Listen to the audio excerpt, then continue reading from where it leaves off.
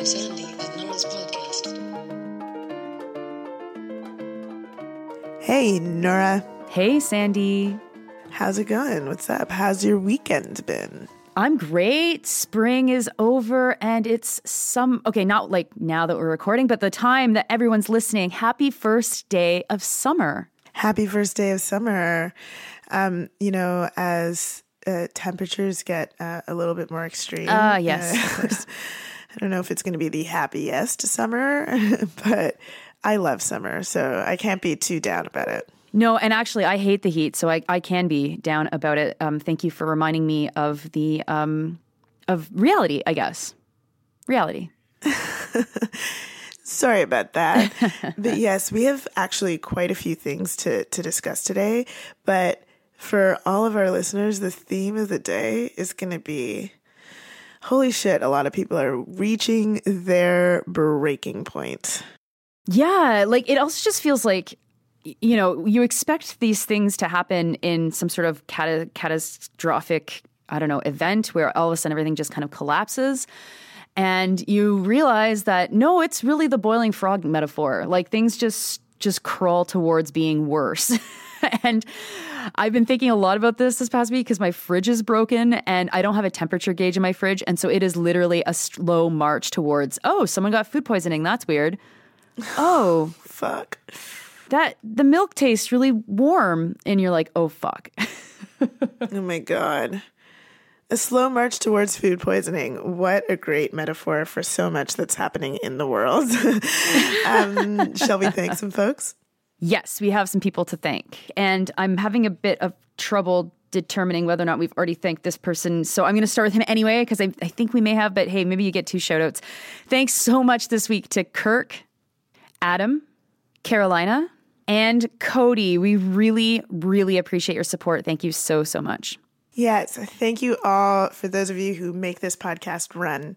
Now, like I said, we've got a lot of things on our mind this week, but first thing I want to mention, I've got on my mind because I'm heading out of Toronto today, so I'm going to the airport. And I don't know if you've seen the news, but, or maybe you've experienced this yourself because you've recently left Toronto, but apparently the airport delays in Canada right now are a thing of legend, like a thing that feels almost impossible. And I guess I saw a little bit of this as I came into the city. I was delayed on the tarmac. They wouldn't let us deplane for about an hour and 45 minutes, which meant that a lot of people missed their connecting flights. And it was just chaos. Did you have that experience too? I have not really been too snarled by the delays personally because I have mostly managed to fly not through Pearson. And that was not the case when I came back from Calgary a couple weeks ago, where a friend of mine from Quebec City found themselves stranded at Pearson for 12 hours and there wasn't a single airport hotel with a room open. So shout out to my family for letting her and I crash in my niece's bed who live near the airport. But yeah, the airport troubles are really interesting because they're like just a very minor gauge of where people are and where the system is and where people are trying to travel again. There's a lot of weddings that are finally happening and funerals that are finally happening. So you can see that people are traveling more to be able to do these family events. And of course, vacations and of course, traveling for work. That's all starting again too. And the system is just like not ready for it. And I've seen a lot of people say, well, I mean, flying is a privilege. Why are you even paying attention to the airports? This is ridiculous. The real news is on the healthcare system. And I would say that flying is kind of like an indicator, though. And as go the airports, so too go so many other aspects of our society. But both because airports are massive employers with tons and tons of low-paid, precarious workers, and because airports are like actually kind of important to parts of the economy that might be invisible. And so, yeah, we're just seeing this slow collapse, as I said at the beginning of the episode. And for some people, that means like you're not getting your luggage for like 3 days. Yeah, that's a really important piece. Like the thing is that this is about work, and but what's really, really weird is the way that it's been covered in the news and the way that the government has responded. No one's really talking about work. People seem to really want to blame this on COVID measures that were implemented, but that's not, that is not what the problem is. And so, the government responded by saying, in order to lift, the pressure at the airports, we are going to stop doing random testing for COVID, which happens for anyone who's been through the airport system. I don't know if this is elsewhere other than Pearson that these problems are having, but it happens at the very end. It is nowhere near any of the delays. The delays are happening because there's not enough people who are working at customs who are not working at where the baggage section is. Like, that's clearly what's happening. But the government responds by doing this weird thing that has no relationship to what the actual issue is, which I guess is a sign of the times, because that seems to be the way that we respond to everything. But I think the takeaway there for me is just how weirdly resistant we are. And we saw this throughout the pandemic, how weirdly resistant we are as a culture to talk about work and to talk about the problems with work. Like, why are there not enough people working in these jobs? Because they're not good jobs. They're not good jobs. And there are a lot of workers who were lost during the pandemic. Now, talk to many different people, you'll hear many different reasons as to why, like whether it was that they're underpaid jobs, whether it was that there was some sort of scheme where people were clocking in more hours than they were actually working, which seems to suggest it's an underpaid job. And, all of these issues that are resulting from poor work conditions, poor compensation, and a lack of access to good jobs. But the government's response is, here's this thing that we'll do that has nothing to do with the issue. And then the resulting debate online is about these flashpoint issues that have polarized people over the last few years, which is like COVID response, and COVID measures. And it's like, again, a sign of the times. Like, this is so incredibly bizarre. Can we not focus on what the actual issue is on anything? On something as, it's not as consequential as, say, something like the climate crisis, where you can see where all of the special interest groups are aligned to make us not talk about the issue. And I'm just like, why can't we talk about the issue? It seems so impossible. And I just am really frustrated more and more about our inability to talk about, look at, and squarely critique and fix the issues with work in this country. Mm-hmm. Yeah, and this is also where Pearson delays are such a doorway into understanding what's happening. So I had a friend who got into Pearson and had to cancel the connecting flight. Instead, just drove the distance of the connecting flight because it wasn't going to, she'd have to be there for something like 20 hours. And after 90 minutes of waiting for their bags, someone came out and said that there was a workplace health and safety incident that prevented their bags from being unloaded. Now, it was 40 degrees, and I don't know how many people, listeners know folks who've worked as ramp agents. These are really, the working conditions are horrible. I've helped people navigate workers' health and safety claims for permanent injuries that they've received working on ramps. And I don't doubt that the heat likely had something to do with whatever the emergency, the medical emergency was with those workers. And these are workers who are making less than $20 minimum wage with hours that are horrifying, right? Often part-time. I have another friend that was a ramp agent that would only be working for one 10 o'clock flight every day, PM, So got to go to work for my 10 o'clock p.m. because that's when the flight is coming in. And then, they put in another flight. So now I'm working 10 p.m. and I'm working 9 a.m. And those are my 2 shifts. Like, it's just like completely ridiculous.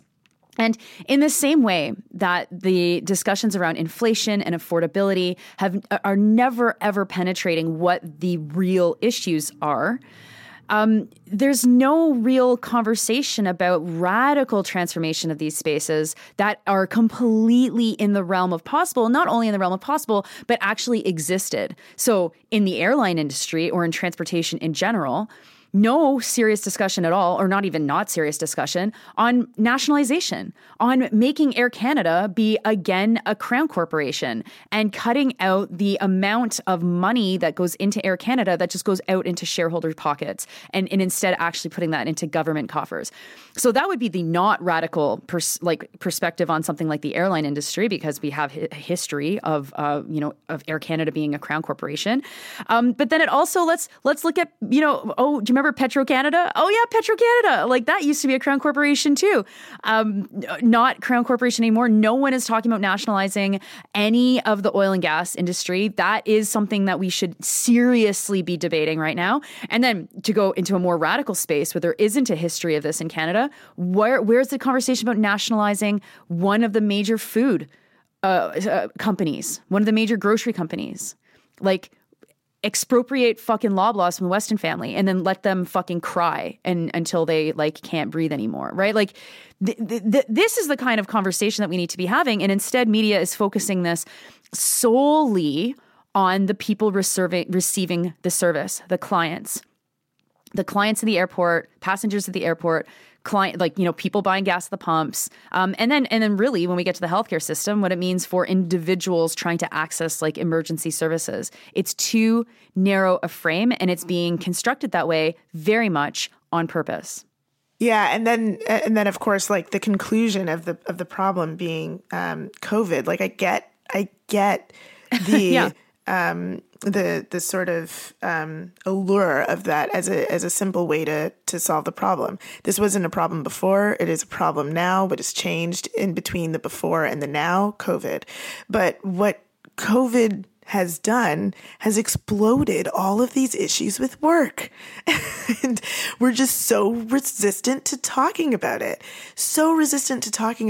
Instead, the only sort of frame that is really popular in talking about work is this sort of young person's workers revolution where Gen Z is refusing to take certain working conditions and blah, blah, blah, which is not the only thing that's happening. It is part of the story, but it is, again, a really weird individualized frame of these people are refusing to have certain work conditions. It's a very weird it is a frame to the story. It's the frame that has taken off, but it is only one, and it fails to appreciate the collectivity through which people have experienced changes with work over the pandemic, the issues of the pandemic with respect to work, and where we are right now. And so, that leaves us in this very weird place where it's all of these delays are being caused by COVID. And so we're going to get rid of random testing that has nothing to do with the delays. Anyway, I hope not to be waiting super long tonight when I get to the airport. But that is only one of the issues that we intend to raise today, dear listeners. Mm-hmm. And I'm glad that you mentioned the unionization stuff, because it's been really interesting to me how that individualized frame, it makes these organizing victories, which are great. The organizing victories are absolutely victories. But anybody that is involved in the labor movement knows that getting unionized is such a small part of the actual fight. It is step one of about 100 frustrating, soul-crushing, lots of work, people fighting, people navigating, struggle. I mean, we use the word struggle for a reason. It starts something that is much more difficult than just getting your coworkers to sign a union card. And while every single new union is a victory, it is a small victory because keeping that union together is the much harder challenge. And changing the balance of forces is the much bigger challenge. And so, again, we have this situation that is mostly happening in the United States. Of course, there are some really great union victories that are happening in Canada as well. But most of the news that we're getting, especially around Starbucks workers, is coming from the U.S. It's like, okay, but now what? Then what? Like, what happens? Like, we already have low income workers who are unionized. What happens then? And then, you look at the airport. How many of these workers are unionized? A lot of them are. A lot of them are unionized. Or the healthcare system, which is highly unionized. And we still have these massive problems. So again, refusing these individual one-off in very isolated narratives and stepping back and saying, okay, so what is the connection between frontline coffee workers, let's say, unionizing and the role that profits in a company like Starbucks plays in funding social services? Can we actually make a little bit more of a deeper connection here? Or are we seriously just going to be workers unionized, yay. And it's oh God, I got to just turn off everything I know about my experience in the labor movement to be okay, wow, victory's done. Let's never revisit that again. And anybody that's negotiated their first contract knows how absolutely fucking difficult that really is. So, again, it there's a bit of this is maybe where social media is such a problem. It's a bit of a gamified approach to talking about this stuff. So it's you've beat the boss, right? But it's there's a boss in every level. Wow, that's a great analogy. Yeah. And we got to keep doing that. Totally. Okay, so another piece of information that kind of came out of Toronto this week was this huge report from the Toronto Police Services that comes from the province of Ontario, mandating that police services across the province collect race-based data on use of force. So the Toronto Police Services, for the first time, we have data that tells us about use of force, race-based, directly from them. Previous data that we've had has come from academics or the Human Rights Commission of Ontario. It also, the Toronto Police Services also released statistics on strip searches.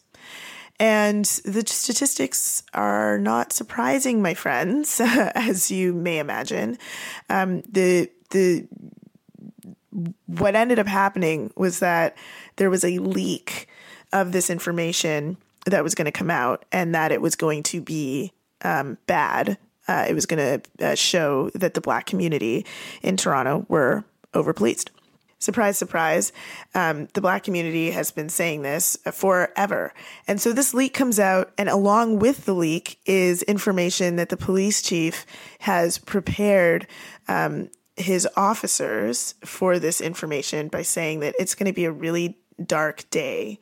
Police officers, people are going to question the really valuable work that you do. It's going to be really hard for you. So I want to make sure that you're all doing well, whatever the fuck he said, basically the leak was that they were preparing the police officers to feel really, really shitty about how racist they are. And so then after this leak, another leak comes out that I'm sure was more planned, that the Toronto Police Services planned to apologize to the Black community for all their racism. Now, Nora, did you see this apology? I did not. Okay, so I saw the folks responding to the apology, but I didn't listen to the apology itself. So the apology went something like this, and this is a huge paraphrase. It was a very fucking long press conference, but the apology essentially was we've taken a look at the data, and oh my God, you've been right all this time. It shows that, and this is data from 2020, Nora. So this is data during the pandemic, and this is data after the bombshell, the bombshell report from the Human Rights Commission that and then, the province mandating that this stuff be collected. So it's like from a year where the police knew that they had to be on their best behavior and a year where the police were not responding to as many calls. So, and the numbers are still really, really bad. Black people are more likely to experience use of force, like 4 times more likely than white folks in Toronto. And then they say, so he says, yeah, like real sorry. But also I want to be very clear that this is not about individual police officers' actions between our police officers and the people that they're interacting with. This is about systemic racism. This is like racism that is embedded in the system. So we're not talking here about our officers who do fine work, okay? We're talking about a system, and racism is embedded in a lot of systems, many systems. This is, some of the stuff that the police chief was saying. And we're not talking about our individual officers. And then so people start, the journalists at the press conference start asking some questions like, so you're collecting this use of force data. You obviously have an idea of who is doing this stuff because the forms apparently that the police officers have to fill out, they do have to put their names on it. And then, the police chief says, well, no, the province has mandated that this information is anonymized. And so we don't know who's doing this stuff. But beyond that, like I said, this is about systemic racism. This isn't about individual police officers' actions. And so along with this apology came this really weird understanding of what systemic racism means that almost seemed to suggest there's nobody responsible for this thing. This is just a phenomenon that exists in the air, in the system, that we're just pointing out, we're just taking a look at, we're pointing it out here, and there's nothing we can really do to solve it. Now they did say that they were, they were implementing like 32, I believe, reforms that included things like listening, holding town halls, consultations, and he also really relied on this language in his apology or address that he was going to, Toronto Police Services was ready to listen and learn. Really ready to listen and learn. And listen to the Black community and learn from the Black community. And through that listening and learning, address the systemic issue that has, nobody responsible. Well, points to the Toronto Police for gentrifying systemic racism, I guess. Coming up with a completely new way to define it and use it and profit from it. But isn't that so typical? That's so typical of what we have right now. It's Justin Trudeau taking a knee and being like, I am against systemic racism. It's like, you are systemic racism. What are you talking about? And this exacerbated, oh, wow, there's nothing individuals can't do anything. These forces are too big, which is literally just remixing the way that we would critique them, saying, yeah, you got individual problems, but the bigger problems are systemic, right? It's very, very clever. I wonder which PR firm they paid to come up with that line of argumentation or of apology, I guess. But I don't know, Sandy, aren't you getting kind of sick of seeing politicians try to wash their hands like this?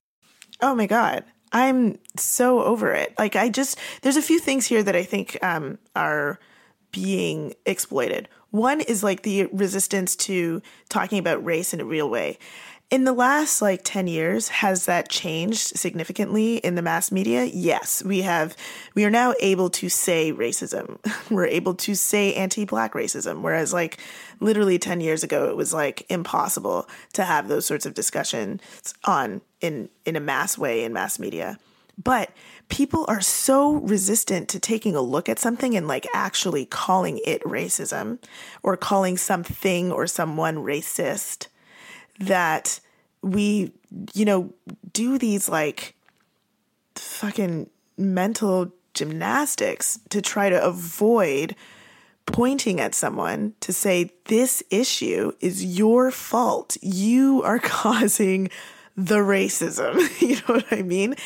And for fuck's sake, like, we deserve to be able to have those direct conversations so we can actually, like, fucking talk about something real here. Like, no, systemic racism does not mean that there is not someone who is responsible. And it does not mean that there is no overt acts of racism, because he leaned on that as well. He was like, this is not about overt racism. We're not talking about overt racism, blah, blah, blah, blah, blah. No, systemic racism, racism that is embedded into a system, certainly makes overt racism easier and facilitates overt racism.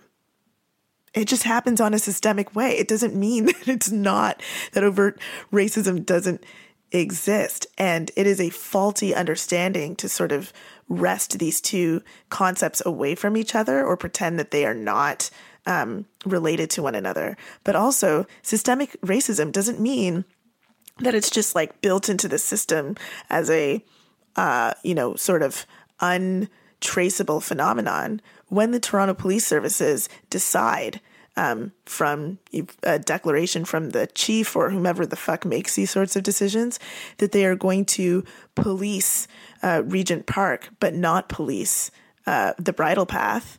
And these are two very different neighborhoods in Toronto, one in which a lot of Black people live, and that has a lot of public housing, and one in which is like probably one of the most wealthiest postal codes in the entire country. When they make the decision to police one area and to not police the other, that is a system decision. It's a system decision that means that police officers are going to interact with more people in Regent Park than they are going to interact with at the Bridle Path. That's a system decision that has a traceable and knowable decision maker. And that person is making a racist decision. Like that is how this works. It is not, it shouldn't be easier. I mean, people in journalism, people who are policymakers, like the idea that something is systemic racism shouldn't make it like easier to say. It's not a concept that absolves you of pointing the finger at someone and saying, this is the person who's responsible for this shit. Like, that's kind of the point still. And I fear that people are so fearful of pointing the finger when it comes to racism, because it is such a value statement. It's like, you're essentially, like, the meaning of it in our culture is you are a bad person. And people are so resistant to saying you are a bad person that we've tied ourselves in knots, creating this like responsible, free phenomenon that just means that Black people continue to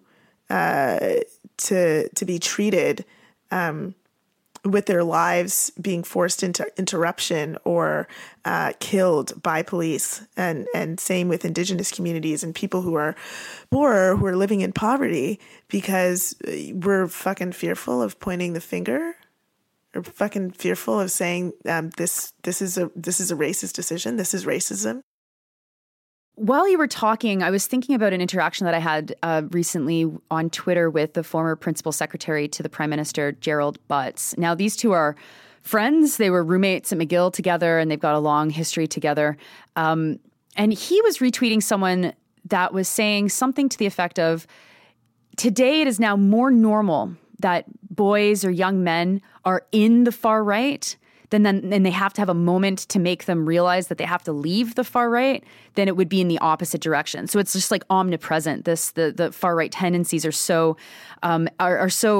everywhere that it is more likely the case that young men or boys are in the far right just by virtue of being online rather than actually going to seek it out. And he retweeted it saying, like, this is such a crisis. I'm really concerned. Like, we need to save our boys or something like this. And I just thought it was a perfect example of exactly what we're talking about, actually. This idea that, like, no one can be blamed. No one has any ability to change anything in society right now, and certainly not someone with the kind of proximity that he has to the fucking prime minister. Now, he doesn't have his position anymore because folks might remember that he got axed over the crisis with Jody Wilson-Raybould. But like, this is a guy who had the ear, a very close ear to the prime minister for many, many years, and is like, has the gall to tweet like, oh, if only someone could do something about this. And it's like, your project, the Liberal project that you had a direct hand in delivering to us, and then, of course, indirect hand, and then, of course, some of the stuff predates you, but you still carry it on your shoulders.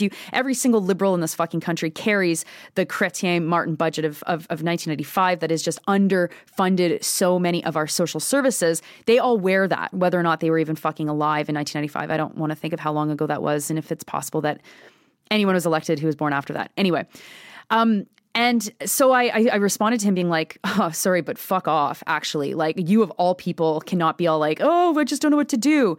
Like, you had a direct hand into creating the social conditions that lead to this. And there are people that didn't like what I was saying. They thought that I was being unfair, that how can we blame an individual for this massive problem? And it's exactly that. It's like, we have social forces that are grinding people into the ground, whether that is airport workers or healthcare workers or teachers or shipping logistics workers, like whatever, whether that is people who are being forced to repay their CERB, even though they absolutely should not have been forced to repay their CERB, whether that is people... Absolute ridiculousness. Whether that is people who work for corporations that had massive handouts from the federal government that are now getting literally fuck all and fucked over by their employers.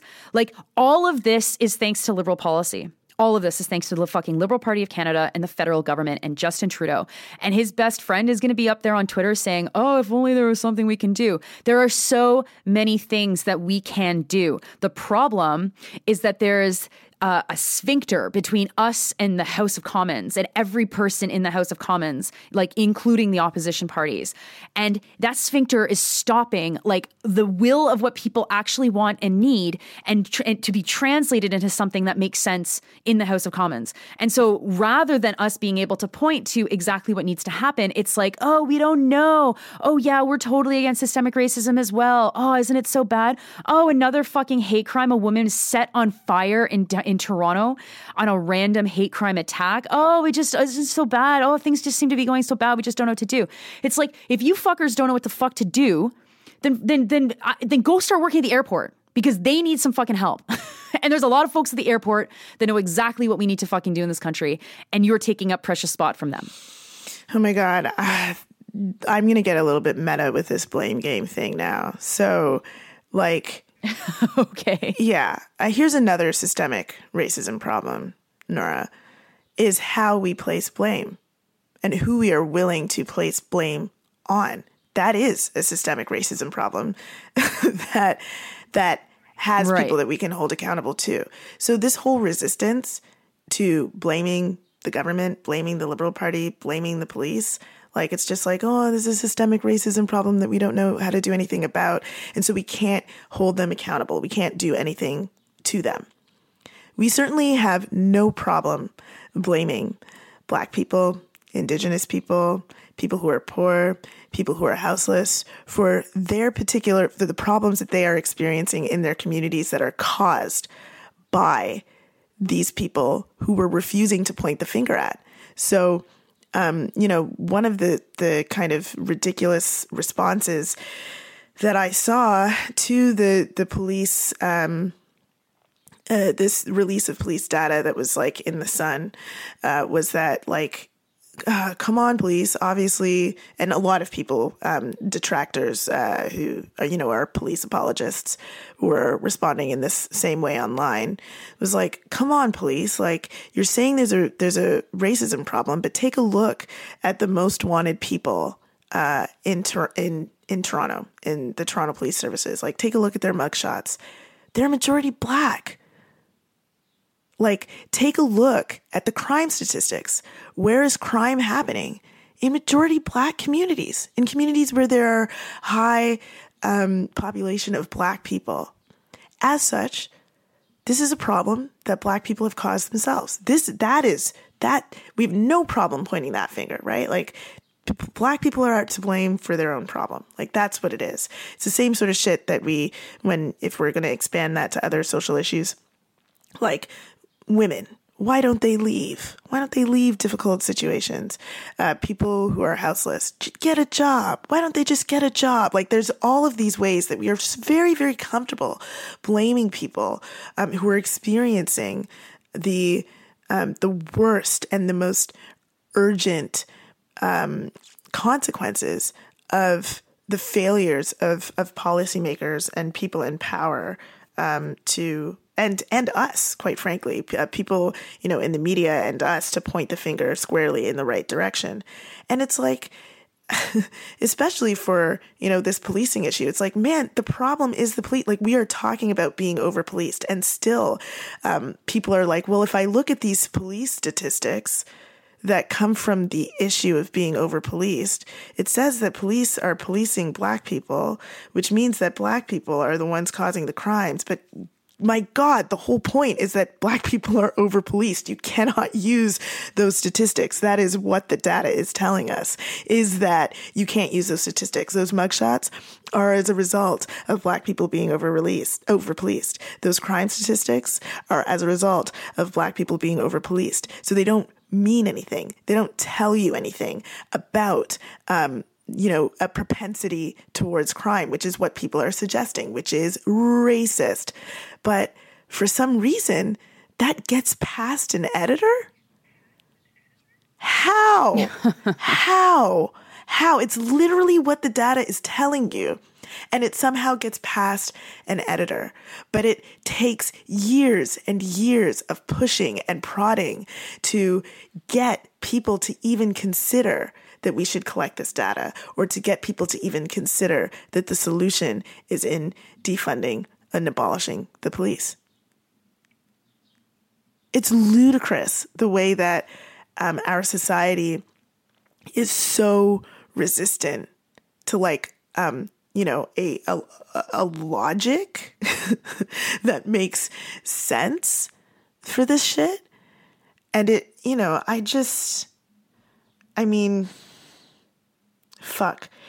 For journalists who are listening, I really think that there needs to be a way that there is a reckoning on this sort of stuff, where we can take a look and actually discuss the people who are responsible for the way that social forces are impacting those who are the most vulnerable in our society.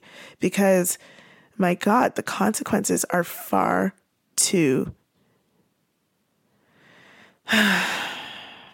they're far too dire for so many people in our society. And it doesn't make sense that the reason why we can't address those things is because, we're fucking afraid to call someone racist. That's like a hilarious problem. Mm-hmm. Like, what are you talking about? That's not a real problem. No, it's just a way to spin everything around. It's just a way to spin our heads around and confuse us and distract us and make us focus on other things. I mean, it was completely ridiculous to me that the same day, I think, that this report came out in Toronto, Pride Toronto announced that they would be having even more security, talking about increased threats to LGBTQ people. And it's like... oh my God. Like no one's learning anything, because people in power are in power because they're shitty. I mean, that's kind of like one of the sad realities of the way our society is structured, is that, shit floats to the top. And that is absolutely true in Canada. And, every single time that there's an announcement that doesn't seem directly connected to these things, this is where we need to be very clear that they are. And so, Sandy, while we've been recording this, an announcement's been made. I won't say by which minister, because you will know then what the announcement's for. But the federal government is going to be giving $4.9 billion to something new that was not in the 2022 budget. Can you guess where that money might be going to? Oh my God, what? Something new. Yeah, they just found randomly $4.9 billion to spend. $4.9 billion. Okay. This year. Don't tell me that it's going to public safety. It's going to a kind of public safety. I mean, in the most like not at all related to public safety kind of way, but. Well, I'm going to say what I hope it's going to. Climate crisis. No.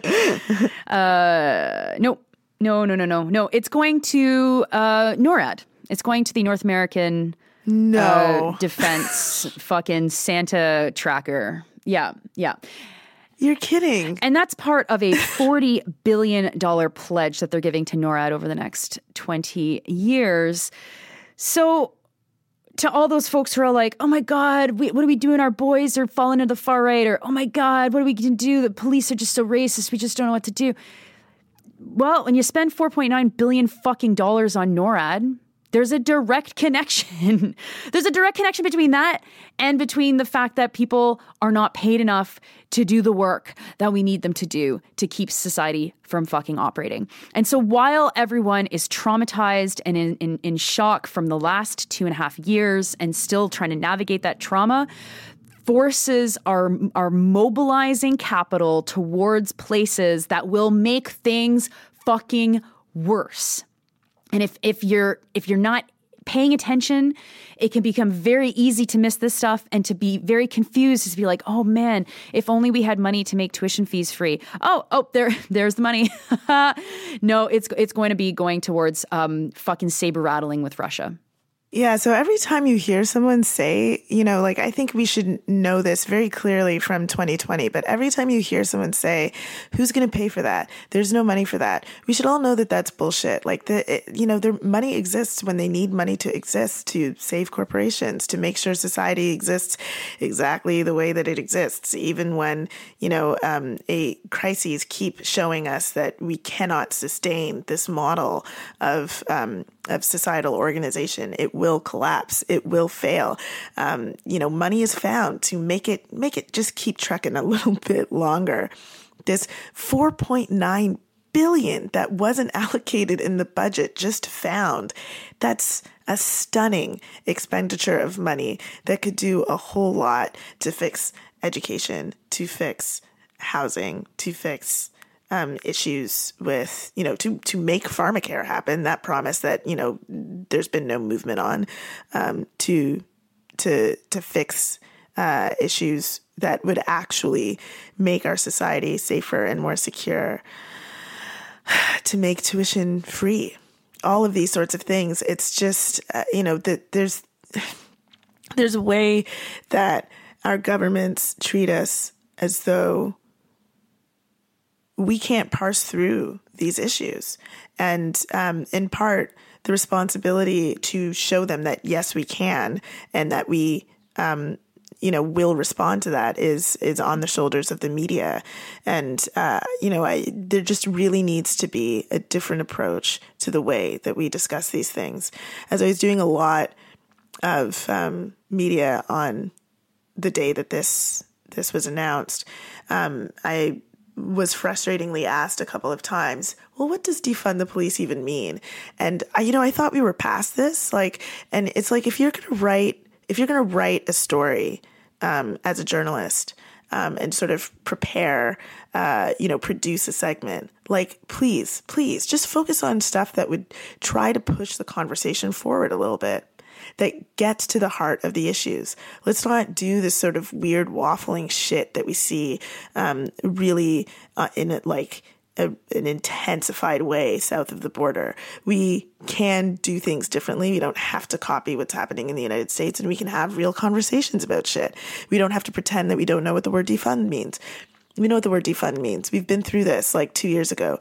We can move forward on something that makes more sense and is going to have more of an impact on how people understand and analyze one of the most urgent forms of anti-Blackness, of the way that anti-Blackness occurs in our society. And before we end, I do want to just say congratulations to the people of Colombia for their elections. A ray of hope in an otherwise dreary, sad, depressing world.